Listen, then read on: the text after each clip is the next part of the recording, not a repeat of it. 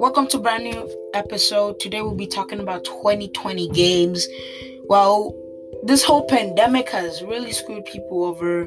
People don't know what to do anymore. People are bored out of their mind. Some people even took up hobbies and tried stuff they didn't know they can do, like playing any type of instrument or even getting to know their family more.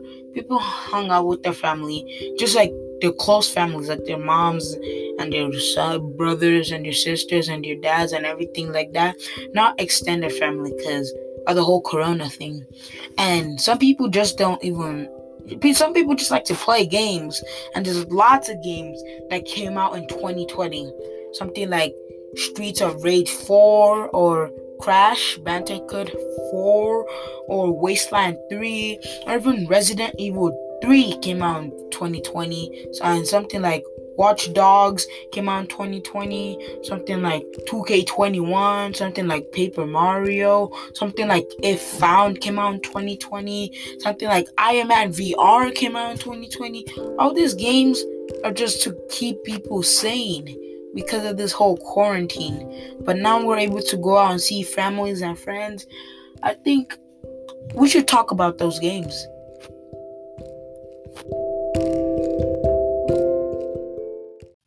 Let's start this episode about talking about Spider-Man Miles Morales. Miles Morales is one of the main protagonists of the Marvel Spider-Man series. He's a prominent supporting character in Marvel's Spider-Man. He is a protagonist of a standalone expansion, Marvel Spider-Man. Let's get to know a little bit more about Miles Morales. He's a 17-year-old teenager. He's a friend of Peter Parker and the son of police officer Jefferson Davis and counselor Rio Morales. He is also a close friend with Genki Lee, who knows about his secret identity and helps him on missions. Peter befriends Miles Morales after his father's death, introducing him to a non-profit Fist shelter so he can serve as a volunteer. Miles is unaware of Peter's secret identity as a masked vigilante Spider-Man. Miles eventually gains spider-like powers himself, which he reveals to Peter Parker, who eventually in turn reveals being Spider-Man. Under Peter's guardian, Miles attempted to step up as New York's new superhero. In the origin game, the pre-Spider bit Miles is featured as a playable character, being in some inductive stealth playthrough. Spider-Man Miles Morales it's a game about you playing as Spider-Man, but a different version of him. A new Spider-Man who's trying to take a wing and fly and become the new guardian of New York City as Spider-Man is guarding him. At the end, he becomes a new guardian and saves the whole New York City from being exploded into bits and pieces. There is playable characters you can unlock from doing special quests or missions. There's a storyline, there's a mission. You can find your missions on the yellow icons on the map. There's characters we might all know, like Mary Jane, who Miles is involved with. That Miles can help find puzzles around New York. The game is really fun. It's a 3D Spider-Man game, a free world roaming around world characteristic game. The game is interactable. You can interact with NPCs. You can interact with yourself. You can change your skins. You can get more skins by doing quests. You can find around the map. It's a really fun game that we should all check out. And lots of people are giving good critics to the game and how the graphics and the designs and the whole plot of it is really smooth running. And I think it's a really smooth running game too. The whole plot is really nice. How we have to become the best. Like we have to become the next guardian of New York City, and you have to play as another type of Spider-Man while the main Spider-Man is basically watching over you, being your mentor. It's a really good concept for a game, and lots of people even agree. Here is some of the reviews people give on this game. Here's one. Says, love this game. I love the realism that they put into swinging. And if you have not checked out the game, it basically feels like you're Spider-Man.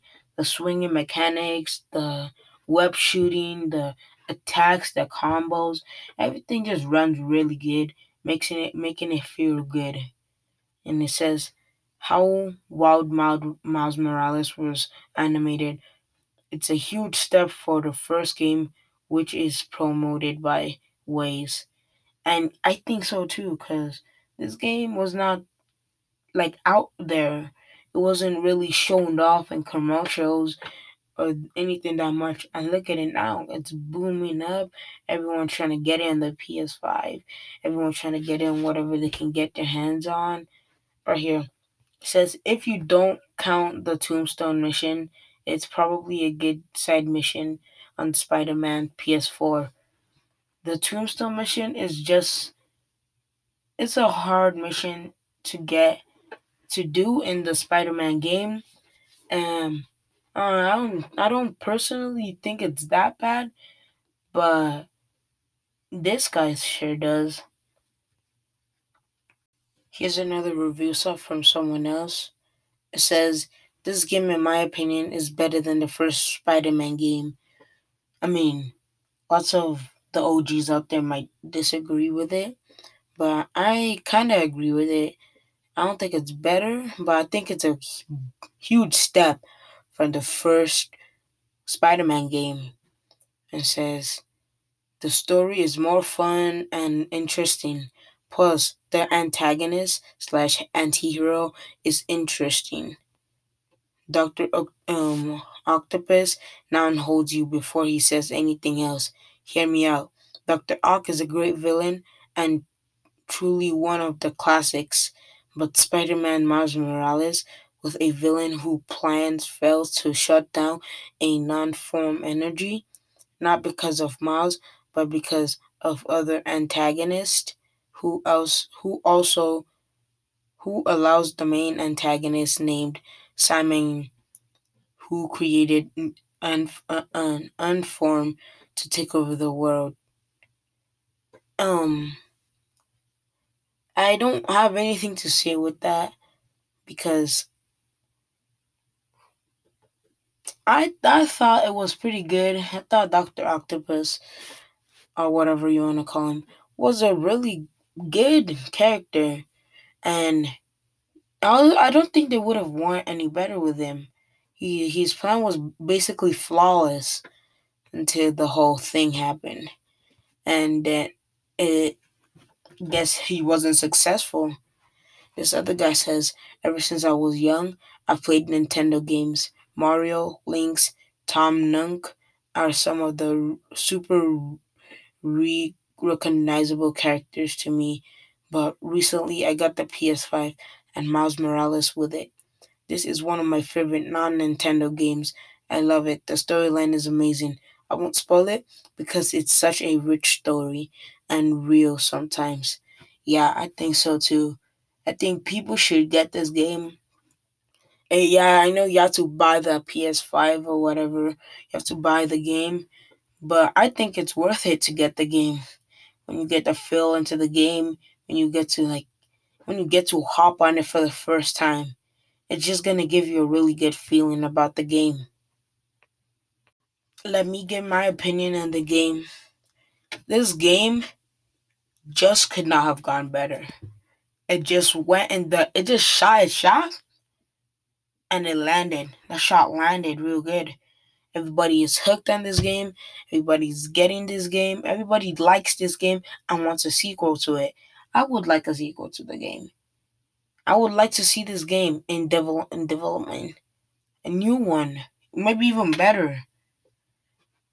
This game this game was just a giant success and on it was just a huge success. In all, a rating out of 1 to 10. I would give this game a 9 out of 10. Actually, a 10 out of 10 because of the emotional roller coasters it took you on. This game is just not just a regular game. It took you on so much emotional roller coasters, from sadness to almost crying to joy, happiness, and even sometimes you get mad. So I really recommend this game, and I'm so happy this game came out when it did to basically cure people of their boredoms. Thank you for tuning into this episode.